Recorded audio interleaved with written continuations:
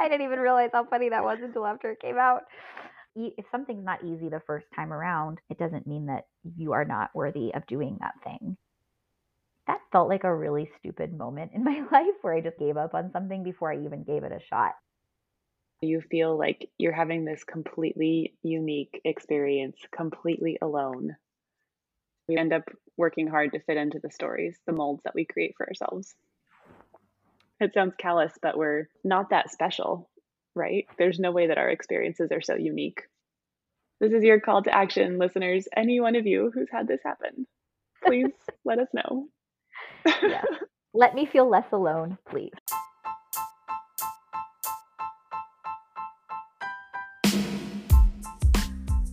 Hello, and welcome to Shiny Objects. I'm Jamie King. And I'm Elise Mason. We're founders who also happen to be cousins and best friends. After over a decade of working together, we're pulling back the curtain and getting raw and real about the messy business of work and the reality and sometimes fantasy of what it's like to be your own boss. Hello. Hi, Jamie. How are you? I feel sunny today, which it's because it is sunny today here in Portland, and it's been so nice. It's been life-giving. You forget sometimes like how much that can be a mood booster when you're without it for some time. And our evenings have gotten a little bit longer, like we have more daylight hour. And oh my God, it changes everything. Everybody's mood. We stay outside longer. Everybody's happier to go outside. And it just feels less like hard to come up with a million games indoors. It feels less hard. So I'm feeling sunny. How are you That's doing? wonderful. What a wonderful way to feel. I just took your Hit and Flow class from Monday. So that was the March 1st class. And you included 2 hit minutes in it. And I am currently daydreaming of ways to pay that back to you. Ooh, I'm feeling a little evil plotting energy right now. I like that energy. I'm here for it. You can definitely pay that back, pay it forward. Yeah, that class was shoulders and core. Oh my. I was dreaming up that class over the weekend. And I think Nikki taught a class where the joke was about kitchen sink rage. And I felt like this was me in my moving mentality, all the growing to do list stuff I need to get done, rage. And rage in a good way, like that energy from just, I have so much I need to do. So we're all going to work. Maybe also I'm preparing in some subconscious way, like preparing for moving, like lifting boxes. You're in training for moving. I should title it, "This is for movers." How is that moving timeline feeling right now? We don't know still what our actual timeline is. It could be soon. It could be still a month plus out. It just depends on if the sellers take the full 30 days or not. And they likely will, but I'm going to keep a shred of optimism that they won't, so that we could start the process a little sooner, just because it would be a lot easier on us if they did. Because as my son will be turning 3, and it could be the exact same weekend that we move, which just stinks. But it's not the end of the world. It's just weird timing. So yeah, I'm looking at this time in between, this weird place where we're like, we're going to move. We haven't actually closed on a house. That's in 8 days from today that we're talking now on this podcast, with the intention that we will be. And so I've just started doing like the purging, the selling of furniture that we no longer need, et cetera, et cetera. Ah, what a wild month you have coming up. I know. That's just life, I think. You don't plan these things this way. They just happen. And you roll with it. Anyways, Yeah. what is new in your world? I have a little update for you. Maybe this is my important news. But on our last episode, I was railing against how silly cold shoulder tops are. It was like, I don't see the point of them. They're dumb. Why would you want a hole in your shoulder? And I have to take all of that back, because now I understand the use case for cold shoulder tops. And probably by now, everyone has seen that image of Dolly Parton getting her vaccine shot through a cold shoulder top. But I witnessed this. I volunteered at a vaccination site a couple of days ago. And so I literally witnessed hundreds of people get a vaccine through their car window. And it was remarkable how many people really struggled to get their shoulder out because it was a cold day. So they were wearing lots of layers. not everyone has thought through, oh, I might need to take my sleeve off. So there was a lot of awkward undressing through car windows, and it was pretty funny. Everyone made it work. But I was like, oh, this is the exact use case for a cold shoulder top. And I stand corrected. That is so funny. I love that happened. That's the use case, is go get vaccinated, wear your cold shoulder top. Yeah. I learned from pregnancy because I had to get blood drawn every other week. I swear. I like literally knew everybody at the Kaiser lab. Because of that, I learned very quickly what to wear when you need to get shots or draw blood. And so now I'm very good at figuring out what shirts work and what shirts don't, like what rolls up and what does not, and what makes it easy. Oh, Yeah. so smart. I don't So have you- any cold shoulder tops though. Just like you didn't buy maternity clothes, you just made it work with your existing wardrobe. Yeah. Yes, I did not buy maternity clothes, which I will say I feel is a bit of was a mistake made. Not in the not purchasing of them, just I don't know, not having enough of them. I got some later on from a friend, but I didn't have anything in the beginning, and I was just like, whatever, I'm just going to make all my regular clothes work, and I stretched out so many things. So I don't really recommend that, to be honest. I recommend like having a friend or a network where you can receive the clothes you need, or if you have to, buy some, but try not to go crazy on the spend because you don't need them for that long. Or maybe you're going to have 8 babies and then go crazy. Yeah, that'd be so hard to be pregnant and not have any clothes that worked with that belly. And if I were going to get pregnant again and again, then yeah, I'd go designer. I'd be like designer maternity wear because I'm going to wear this again and again. But it's not my reality. But maybe it's somebody's. And kudos to you if it is. My unimportant news is very silly, but it's also helping my sunny disposition. I got a haircut. Whoa. Yeah. For the first time since I think November of 2019. Wow. So I made it over a year without having any scissors to my hairs. And I tell you, I felt like a new person. I was beaming all day. I was just like, this was what I needed, and I didn't even know I needed it. I was so proud for like how long I had gone, to the point though that I was literally like, when my hair is in a ponytail, it was so straggly at the ends that it was finding this new like just way to, all of the hair would get together and be like, oh, we're gonna fuck with her, and it would just tangle itself into these massive tangles that I would sit there and I would spend so much time like finger combing out these horrendous rat's nest tangles in my hair. And I was like, okay, this is getting ridiculous. This is my ends literally telling me like, we are unhealthy, help us before we just like make you chop it off, because you won't be able to undo a knot. And so yeah, it's life-giving. I feel so much better. It's like a literal weight off of my head. I am so happy for you. That sounds magical. I just hit my 1-year anniversary of no haircuts, and I'm really looking forward to ending that streak. I recommend it.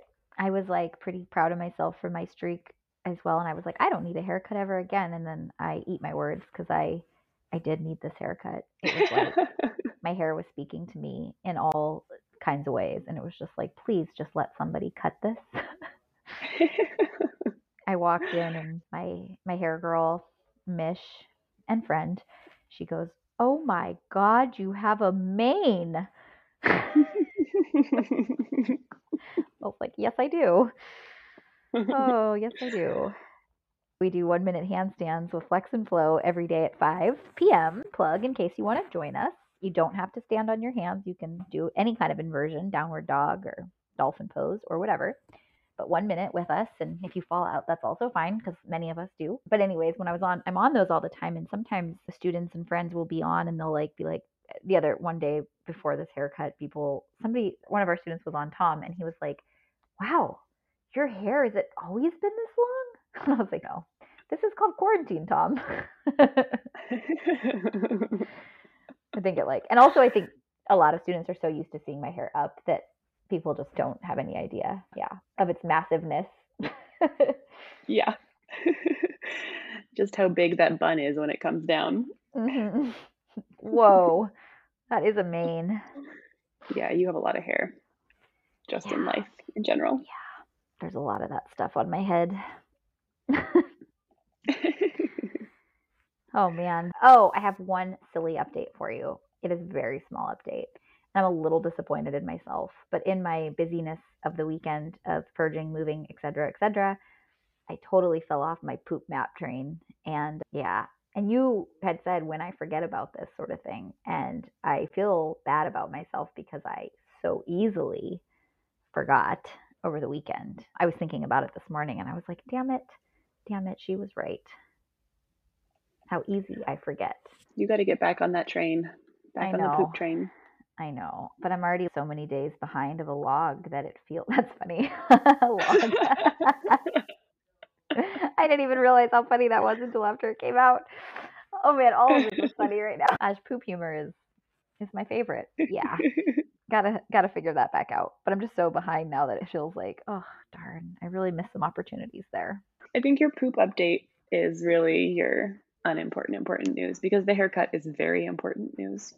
Yeah, it is. It's been a life changer. That and the sunshine. It's all part of my sunny disposition. My sunny attitude, my sunny outlook. Yeah. That should be And my today hashtag. your sunny outlook. Sunny outlook, sunny and blessed.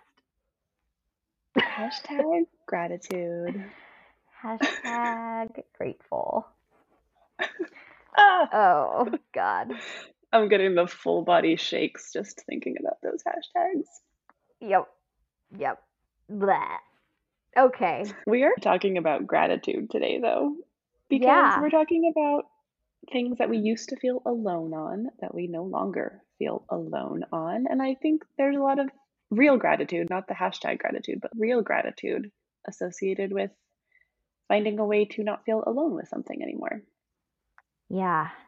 I think there's a lot of that once you figure out that you're not as alone in something as you might previously think you are. And I think this topic has been really relevant for me in a lot of ways. And I'm seeing it through so many different lenses right now, like other people's lenses, not just my own, on how we're all the same and how we feel alone in things, whatever they might be. And the reason I'm saying that is because I've been really spending a lot of time reading all of these beautiful written assignments and watching our recent Hit and Flow teacher training graduates' final video projects and just pouring through all of these beautiful assignments. And in a lot of the writing assignments, there's this theme of people feeling like they weren't fit enough, or people have described themselves as not an athlete, like not the strongest person ever in a room, or just like these themes that come out where people felt like, oh, I walk into this fitness space, or I go to run, or I go to do something, and I just feel like I'm not fit enough, strong enough, whatever enough. One of the women described, I would assume that somebody who does this has to have washboard abs and extensive fitness background. And it was interesting to me because I was thinking, I think we all feel that to a degree. We probably all have those same things that keep us from doing particular activities. I know I've certainly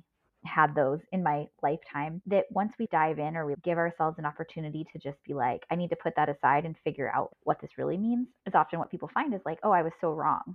I think a lot of people feel that way. And also there is no fit enough, strong enough, and there's no requirement of washboard abs, etc. It's really just about my passion for movement and the ability to inspire a group of people and to move with me. And so it's been eye-opening for me because I feel like as somebody who runs a lot, and people often tell me I could never do that, or I just don't run. I'm not, fit enough to do that. And I'm always like, of course you can run. I'm pretty sure you can run. Like one foot in front of the other, you can run. Like there's no requirement for how far, how fast, etc. And so I think those kinds of things for me go really hand in hand, and that sort of resistance to things when we feel alone. Yeah, I really hear that. And I know my writing assignment was one of those that hit on some of those themes. And I've been that person who says, I'm not a runner, I could never run, et cetera, et cetera. And I think a lot of it feels really related to me to the way that we see people who are successful and how we always end up seeing the end result. Like we see that you can run 100 miles, but we don't necessarily see all of the hours of training that goes into crossing a 100-mile finish line. And I think that's true for so many things. So we develop these imposter syndromes because we see the finished package, but without any real understanding of all the work that goes into it.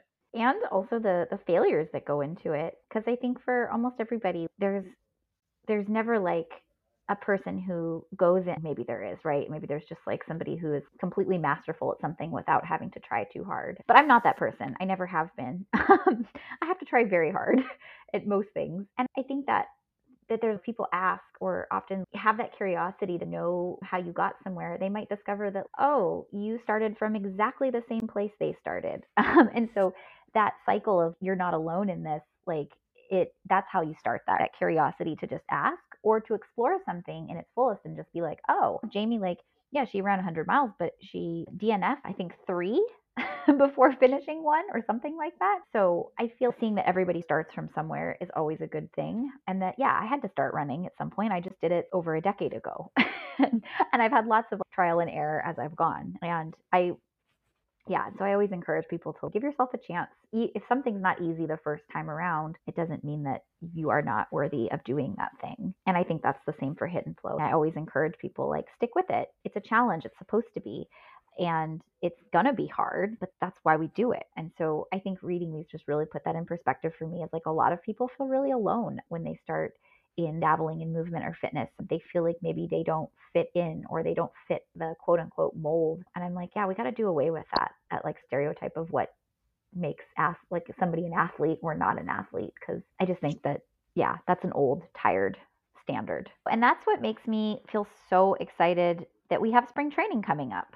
Yeah, that's going to be a fun little adventure. For those of you who haven't heard of spring training yet, we're doing an 8-week run training program, and it's specifically based off of Jamie's training program for her ultra marathons, but she's scaled it down to any distance. So those of us running 5Ks, 10Ks, or a half marathon can use what you've learned to become stronger runners ourselves. So it's going to be really fun. And I'm really hoping that this can be an opportunity for everyone, whether they believe themselves a runner or not, to find some confidence in themselves as a runner and maybe push for a new goal. And do it with a huge community and feel less alone in all aspects of it, feeling less alone and needing some support from others to keep yourself accountable, feeling less alone in that maybe you think you're the only person that runs whatever pace, I don't know. And then maybe discovering that there's a ton of people out there running their 5K at the same pace as you and just being able to connect virtually with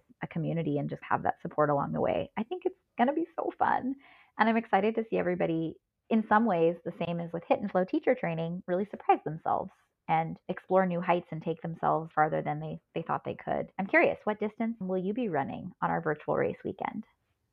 Oh, I haven't really thought about that yet. I'll probably do a 10K. I think that's my happy distance. That is a really happy distance. I like that distance a lot too. In fact, I shouldn't say this because then it'll deter people from doing the 5K, which I also think is great. I find 10Ks a little easier for me than 5Ks because I get too competitive during 5Ks and I hurt myself trying to go too fast. And that is just not healthy for me. Yeah, you brought up the shame around paces part because that is something that I experienced for a long time. Back when I was doing couch to 5K on repeat, I literally did couch to 5K, I don't know, 5 times over 5 years or something, just starting over. And I joined Strava to track my couch to 5Ks. But I was completely private and completely secretive about it because I was so ashamed of how slow I ran, how infrequently I ran. Those two were definitely connected to each other. And I finally came out of the closet, I don't know, a few years ago. And it's so great how uneventful that was. Nobody fucking cares how Nobody cares. You run. Nobody cares. And letting go of that shame and feeling like it mattered what my mile pace was very liberating. I'm glad that I don't have to worry about that anymore. It's so funny. I was hoping you'd bring that up. I was hoping I was leading you down the path to bringing that up without me having to bring it up. Because for years, you would not allow my follow request on Strava. And I was like, this is crazy. Like my sister, and I can't follow you on Strava. I was like, why won't she let me follow her on Strava? It gave me a nervous tick when I would go on there and still see that I was requested but not accepted. I was like, what kind of secret things is she doing? I think it might have just been my way of trolling you, honestly. I hate it.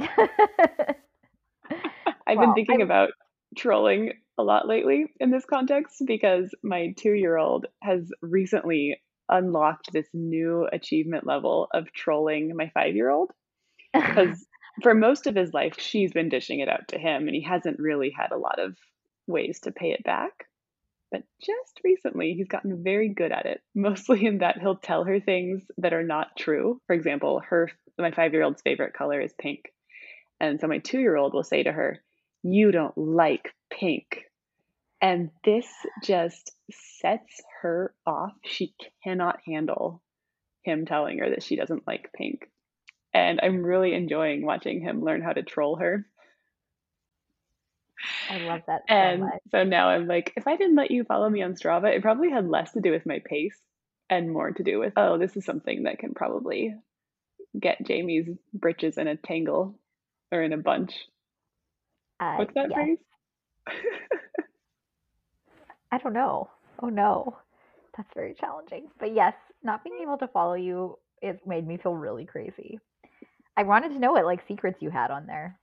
I was like, what is she hiding? And the great thing was it was so boring. There was nothing on there. Well, I'm glad that you feel liberated because it's nice to just, it's nice to be like able to give people kudos for things. Every now and then I'll like go on and look at really fast people that I know, like super crazy fast, like elite people, just to see what they're doing because I'm always intrigued by if they can climb some crazy climb in some ridiculous amount of time. And I'll like go on just to see that. And it's like a moment of, I don't know, humility for me where I'm like, oh God, geez, I can't even do that on a flat surface. Whew, Inspirational. Yeah, that's inspirational for sure. Only inspirational panties analyzing. Otherwise, I'm like, I just want to go on and give you kudos and tell you how awesome you are. And that's what I hope spring training is like for others. And so I feel like that'll help. I'm hoping it helps people who are, whether they're like just trying to get maybe a faster time or maybe they're just trying to motivate, like just hope it'll feel less alone in the training cycle, especially in this weird time when that feels really important to have like connection and accountability, or at least it does for me. Yeah, for sure. What are you thinking of as your goal for spring training? This feels very unfair. And I'm trying to debate what I'm going to do about that. So, our virtual race weekend is June 19th to the 21st. And I am supposedly, unless COVID shuts us down, running the Bighorn 100 miler on June 18th, which will be June 18th to June 19th. So, I don't feel like I can use that as my virtual race necessarily. So it might be that the challenge for me will be to run a 5K on the Monday following because that will be very hard. Yeah. But I don't know. I'm running a big race that weekend just as things fall. It's like the moving my child's birthday and starting preschool all in the same week sort of situation for me in my life. Well, I think you should absolutely count a 100-mile race as your race for spring training. I know. I was like, I should do one of the distances. But it might motivate me to try and do like a 3.1 miler on Monday following, which would be a very shuffly experience. Oh, yeah. Maybe I can compete with you on Monday. Totally. Please. That would be so lovely to have someone by my side while I'm hobbling around, which I will run. Smoke me. I will run after the fact. Like I do it because I think it's important to like get the lactic acid buildup like shaking out. But oh man, but it is ugly and it hurts and it feels funny. Yeah, I feel like the Tin Man. Now I'm scheming. I think I'm going to talk to your coach, Casey, and I'll be like, I have a perfect plan for Jamie's shakeout run. She has to run my pace for a 5K. That would be so slow down. No, that'd be so fun. I think we should do that. That sounds lovely. I'll check with your coach, see if it's allowed. Okay, you should check in with him. He's pretty strict. I want you to get all your green checks. Oh, me too. Yeah. So aside from feeling alone in fitness, which I think so many people do, and I really do believe that there's got to be a way we can change that conversation or make people feel like athletes and feel strong without having the stereotypical, I don't know, what other Leatherman jacket and CrossFit achievements. I feel like you can define yourself as an athlete if you move. And I think that needs to change.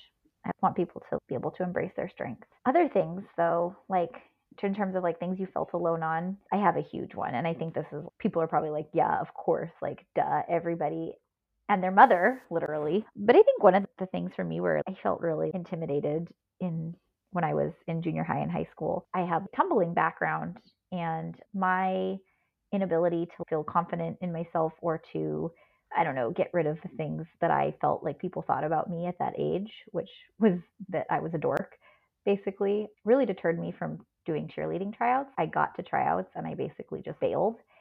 And not that I necessarily needed to be a cheerleader, but at the same time, that felt like a really stupid moment in my life where I just gave up on something before I even gave it a shot. And yeah, and I purely quit because I had built up in my head that I wasn't supposed to be there because I didn't have a perfect ponytail with a ribbon. So I've been there. Yeah. I've been there is what I'm saying. I didn't fit in initially, but I'm sure that those kinds of things change if you give it a chance and you give people a chance to give you a chance, which I realize now because I'm older. And if I could have coached my former self that. And I don't think cheerleading is the only example of that. I think I did that quite a bit. Like I would just feel like, oh, no one's going to like me, or I feel really alone because I don't have XYZ. And then I just wouldn't do it. I would just ghost it completely. And I'm glad I've mostly grown out of that. However, I experienced it again nearly 3 years ago. And I think a lot of people experience this, but new parenthood especially I felt really alone during that time. And really nobody that is in my super close circle locally here in Portland, aside from one other woman, Tasha, whom you know, was pregnant or had small children. And that was hard. I felt really alone in my experiences and alone. And I didn't know how to ask for help or tell them what I needed. Or I don't know, I felt like I was like slowly losing identity and friendships and all those things. And I wasn't. I just made that a thing for a while because I felt so isolated by my differences, which were very big, right? Like you have a whole nother human to care for. Oh my God, it's so isolating. And even though people try to tell you what it's going to be like, they just can't. There's no way to communicate what it's like. And so you feel like you're having this completely unique experience, completely alone. Yep. I could not have said it. I could not say that better myself. That is exactly what it is. You just feel like you're the only person that is going through that. And I think actually what got me out of that space was a few things. Surprisingly, one of them was Instagram, connecting with other moms with kids around the same age as my own in similar stages. Weirdly enough, like people I didn't know, but just connected to. We would send each other DMs in the middle of the night while we were breastfeeding. And that was like, I needed that. It was everything to me at that time. And I hate to say that because it sounds so cheesy that I turned to online like Instagram DMs to compare stories, but it was just this sense of solidarity and also just a place where I could be like, this is what I'm doing like right now. And you're also doing a similar thing. And that makes me feel less alone and a little less crazy that I'm up at 3 a.m. or whatever it is. And I really turned to that. And I felt like that was my people for a little while, even though I'd never met these people in my real life. Which just goes to show how powerful online community can be. Those are real relationships. And they got me through that. They really, truly got me through those first stages of motherhood because, as I told you later, I was really struggling, but I would never say that out loud. I internalized all of it. And I was a sunny disposition on the outside. Uh-oh, what's going on today? Yeah, I'm fine now.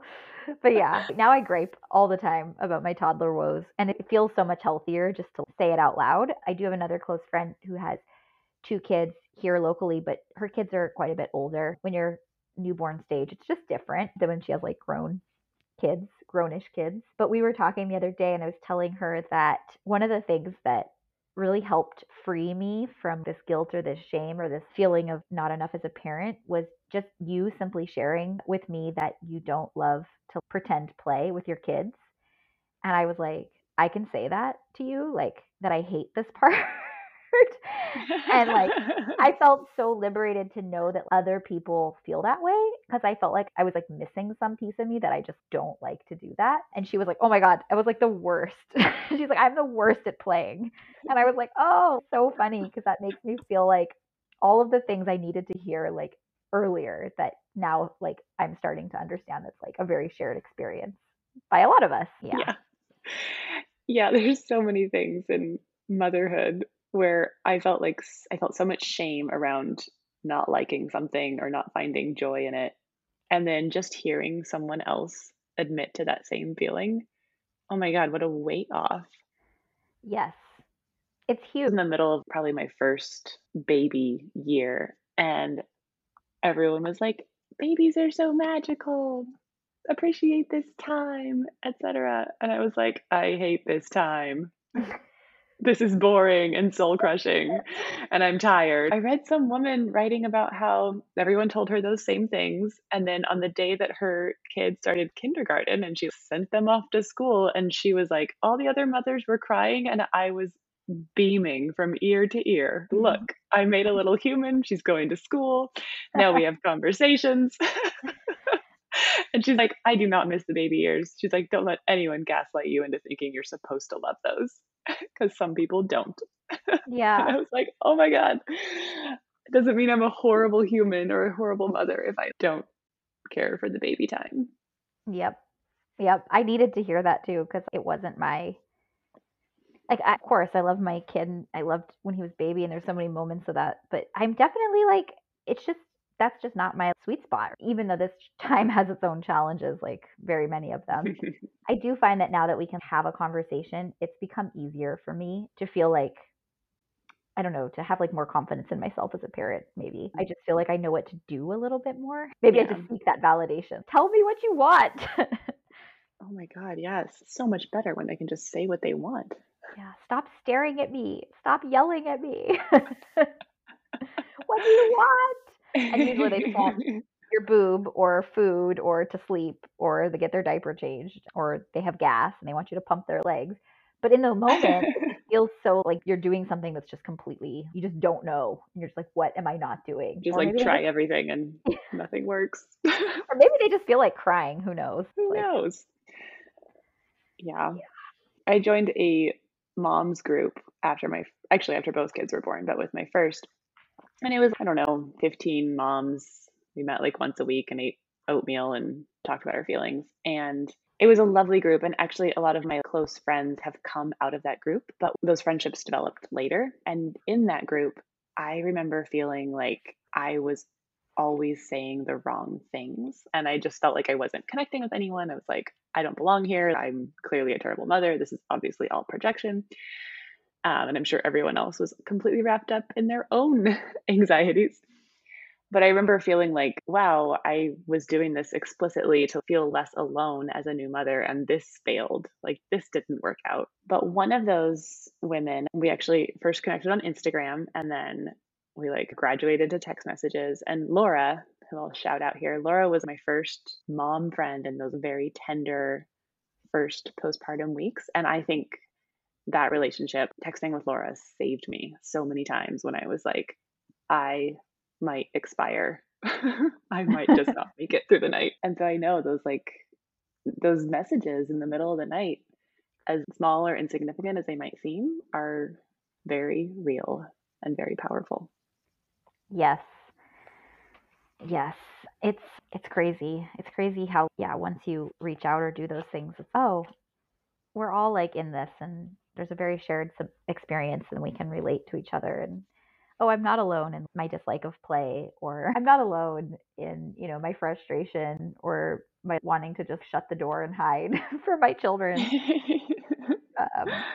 Yeah, it's nice. It's refreshing. It's refreshing, and it's made it a lot easier that I now feel how this is such a silly way to relate something. But in a way, yeah, it's like your liberation with sharing your runs on Strava. I felt like all I needed was this gateway to open up and show me like, it's okay just to tell people how you're feeling about this. It's okay that you're not super mom or you're having off days. It's okay to just feel overwhelmed or not smile or whatever. And in the beginning, I like couldn't do that. I didn't accept enough help. I was very like, I've got to show people like I'm fine. I can do all these things. And that just wasn't good for me. I was a very strung out, of course, all new parents, very strung out, sleepless person, but to a next level. I had a lot of anxiety built up around it, and I just needed to calm my nerves and sort of let go of the control that I was feeling and that emotional weight that I was carrying over. I'm not doing this right. It's so hard to do, and it's so hard to see when you're in the middle of it.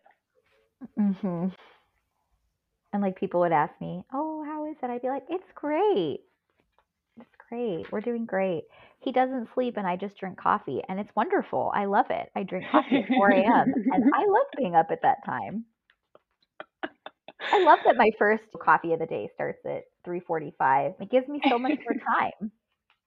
Like I would literally say that. Look at you having it all.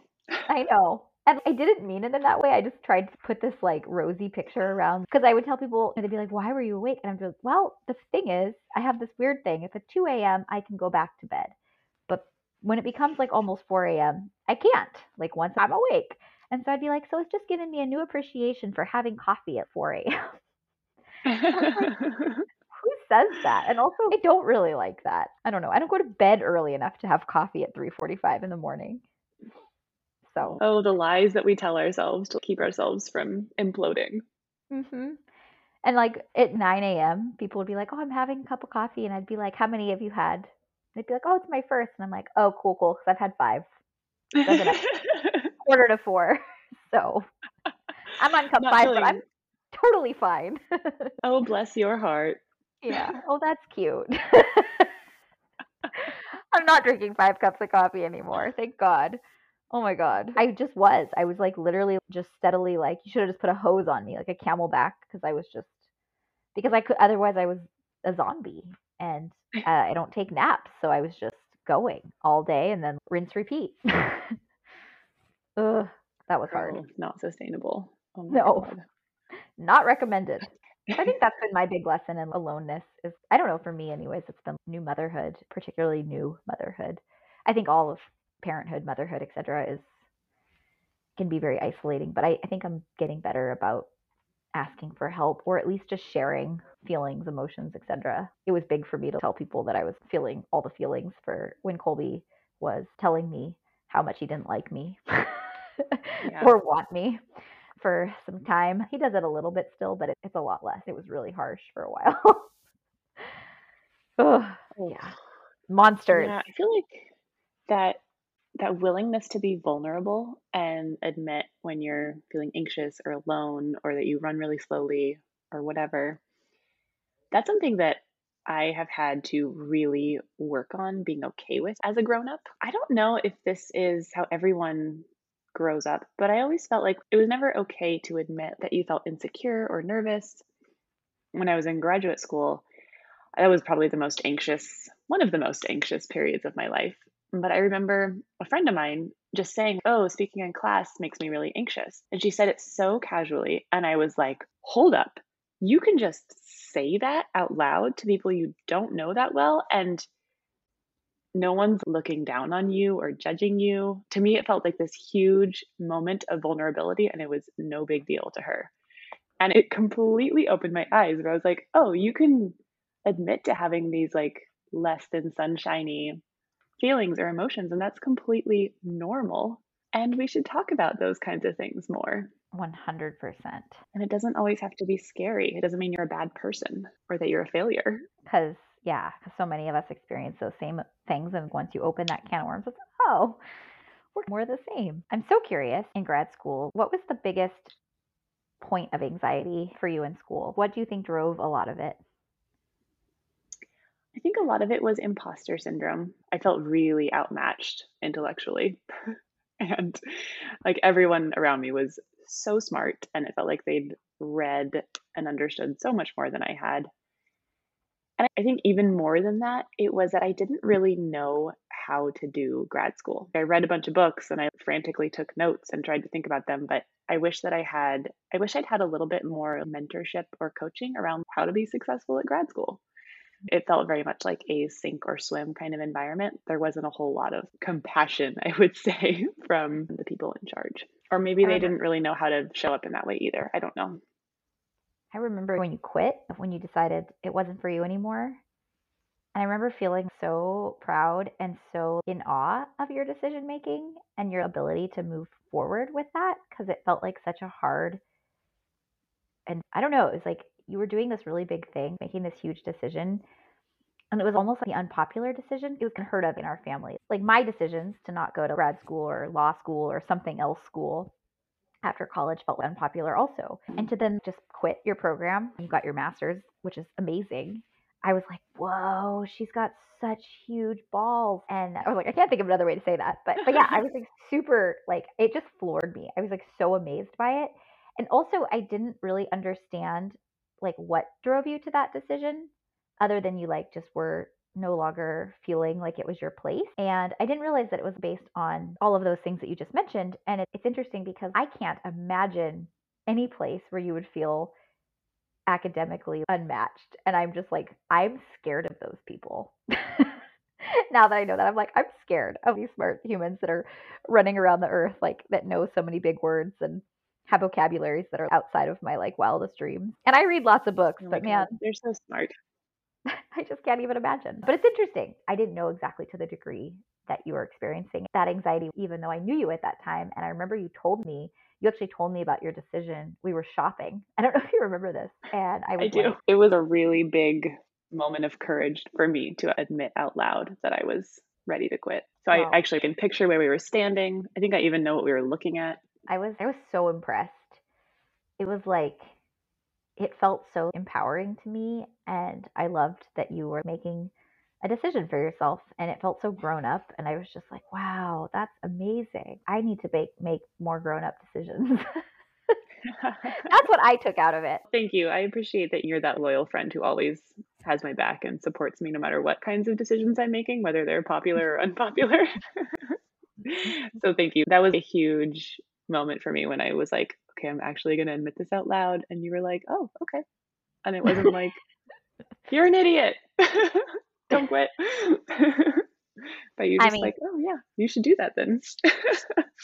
yeah, I know. I also was like, does that mean you're going to move back to the West Coast? Like, I was feeling excited for you to be closer, but I didn't want to make it about me. So I was like, great. I think we should.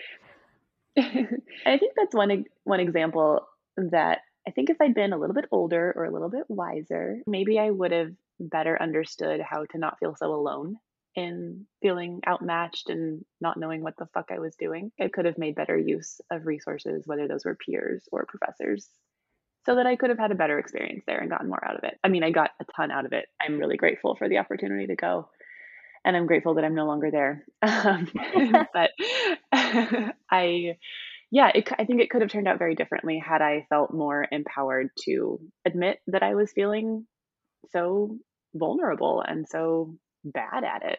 I honestly felt that way most of my college career. So, I mean, my 4 years at Berkeley, I was like, what am I doing here? Like, how did I get here? I struggled with that so much. I felt all the time like people were just like their resumes from high school or from childhood were just like this laundry list of achievements. And I was like, cool, I played on my high school tennis team. like, like I had a roommate who had already determined her architecture track. She had all these classes in architecture. She knew what architecture was. She had drawings. And I was like, I don't have any clue what I'm doing here. I am basically a baby still. And like, I actually remember my freshman orientation. I went with my mom, and you go around with this group of students who I never ever saw again, thank God. But as we're walking, everyone's asking SAT scores, and I did not get a great SAT score. And I was like, I don't want to talk about this. I was like, this sucks. But then they were just like, so what did you get? And I whispered it, and I was like, ugh, shame. And this girl turns around to me and she goes, wow, are you an athlete or something? And I was like, Oh no. I'm here on academics, but I do consider myself an athlete. Thank you. I was like, I don't know what to say to that. I was just so embarrassed, and I was like, oh my God. And it set me up for years of that imposter syndrome feeling, or just feeling like I had to prove myself in all the ways to everybody. And that was tiring. That was really tiring. And I couldn't just accept that I got in there on my own merit. What does a stupid test score mean? I don't know. I didn't take any SAT prep. I didn't take any of that stuff. I didn't do it. I just totally blew it off. It's like you get what you pay for in terms of test scores. And I could never just give myself that satisfaction or just release that pressure I put on myself. Like, oh, who knows why they put you here? I would joke that they didn't want to have too many smart people in every class. I can't have that many geniuses every year. Oh my I gosh. need a couple people to balance it out. I would joke about that with my other roommate who also got in on academics but scored low. And I always had that weird feeling. So I totally understand that, but on a different level. It was just my undergrad where I was like, I do not belong here. I think it's absurd that you didn't think you belonged there. That you thought you weren't smart. For the record, just want to put that in this record. But I understand that feeling like you don't belong and how undermining that is for your self-confidence. And you're so much better at laughing it off and making jokes about it than I am, where I was just like, I shriveled into a caffeine-fueled anxiety blob. I think that in that insecurity going into school like that, I don't know, I created this persona of myself so that I could like fit into this person who didn't fit the rest of the mold almost. Like I needed to be like the really fun, always the life of the party person. And I would always tell people the joke that somebody at orientation asked me if I were an athlete. And I would be like, I thanked her. I was like, thank you. Thank you for noticing. But yeah, that was just, I totally get that anxiety and that like feeling. And then we tell ourselves these stories and then we just let them become our reality. And it's like, why do we do that? It's so true. We end up working hard to fit into the stories, the molds that we create for ourselves. Yep, to feel less alone. Or to make it feel like it makes sense, like somehow convince ourselves that this is the way it really is. I'm not here because I deserve to be here or I earned it or whatever. I'm here because they needed to even out, you know. I sound like the crazy, or I'm the only mom who experiences this, which is ridiculous when you think about it. So ridiculous. It sounds callous, but we're not that special, right? There's no way that our experiences are so unique. Mm-hmm. Whether it's parenting or imposter syndrome. That is 100%. I just have to say that the one thing I would like to know if I'm alone in this. I would really like to know if this happened to anybody else, because I just an early parenting moment that I always am curious. I don't always talk about it because it's really gross, but I'm like, has this happened to anybody? My son was probably 4 or 5 months old, I want to say. Yeah, he must have been. He was like able to like, yeah, his neck was happy and stable and all those things. Anyways, he had just finished breastfeeding, like a belly full of breast milk. And I just wasn't thinking. And he was giggly and like playing. And so I like was playing with him. I was sitting on the couch and we had just finished. And his nanny, Bianca, was sitting in the same room. And I was playing and I lifted him up over my head. His body was perpendicular to me. And I looked up at him and I was smiling. I had him under the armpits. And of course, because he just ate, he threw up breast milk straight into my mouth. Like baby birded me. Oh, and the horror of like, Bianca was like, let me get you I mean, she was so sweet and so gracious and just make like a big deal, but like I could tell she was like, oh my God. And I was just like, oh, and I also was like, I totally did this to myself. I was not thinking. But yeah, I'm very curious. I want to know, has your child ever thrown up into your own mouth? It's never happened to me, but I can't imagine that you're alone on this one. This is your call to action, listeners. Any one of you who's had this happen, please let us know. Yes. Have you been baby birded by your kid? Let me feel less alone, please.